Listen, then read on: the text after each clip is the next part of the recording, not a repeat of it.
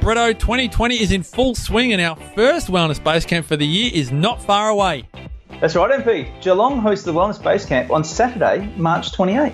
Our Base Camp theme for 2020 is Release Your Overwhelm and Find Your Clarity. Yeah, absolutely. And Kim Morrison is going to help you get clear on self-love. Brett Hill will help you release limiting beliefs and develop a growth mindset. And the great man Marcus Pearce will help you find clarity on your life purpose and relationships. Expect a surprise or two. This is Saturday, March 28 at the Geelong Library and Heritage Centre. Tell your friends, bring your family and colleagues, and make sure you go to thewellnessbasecamp.com to get your 2-for-1 early bird tickets now.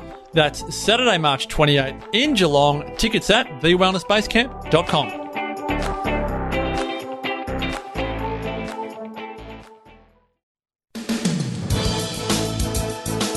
TheWellnessCouch.com, streaming wellness into your lives. Welcome to This Week in Wellness with Brett Hill. Real news, real health, real quick. Hi, I'm Brett Hill.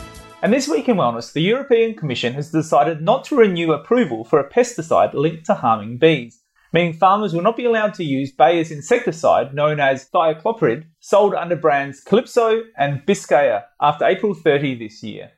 There are environmental concerns relating to the use of this pesticide, particularly its impact on groundwater, but also related to human health and reproductive toxicity, Health Commissioner Stella Kyriakides said in a statement. This comes after the European Food Safety Agency stated in January last year that it had concerns about thiacloprid being toxic for humans and present in too great a concentration in groundwater. They found that the pesticide not only kills insects, but also harms bees and bumblebees. This class of pesticide, called neonicotinoid insecticides, or neonics, have long been linked with declining bee populations.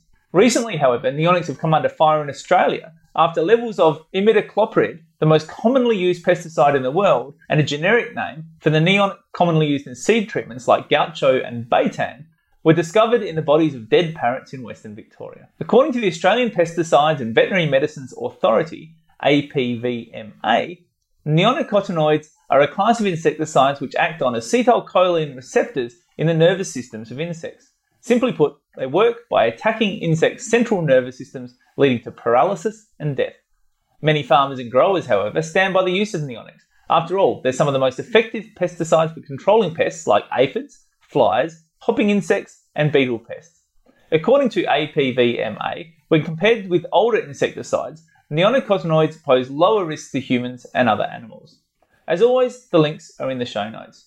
Now, my opinion on this is that well done, Europe. It's great to see action being taken on this because this is a big issue. We've seen a massive decline in bee populations all around the world. It's a topic very close to my own heart at the moment, having just purchased my own bee hive and bee colony, which are in the process of making our first lot of honey, and I'm hoping are not going to be affected by these sort of insecticides. So I really encourage you to go organic, or at the very least ask your growers about what pesticides and herbicides they're using on their crops. It's important that we start having an impact here and that we starting up these conversations in Australia that are already well advanced overseas. I think it's also important to talk to your local member of parliament about these issues. If this is something that concerns you, then it's really important that you let it be known that this is an issue that concerns you, that it's an issue here in Australia, that this is what's happening overseas, and that the scientific debate over there has been settled to the point where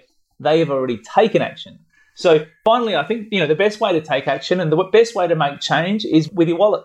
It's about going to the supermarket. It's about going to the farmer's market. It's about deciding where you want to spend your dollar, because the best and the quickest way to make change is by purchasing the products where these pesticides are not used. That is going to be the quickest way to get farmers and to get governments to take action, is by voting with your dollar. So you've been listening to This Week in Wellness with Brett Hill. To continue the conversation, find us on Facebook at facebook.com/This Week in Wellness. And if you like this episode, please leave us a review on iTunes. And for more information about this and other projects from me, head to drbretthill.com. This has been a production of TheWellnessCouch.com. Check us out on Facebook and join in the conversation on Facebook.com/TheWellnessCouch. Subscribe to each show on iTunes and check us out on Twitter.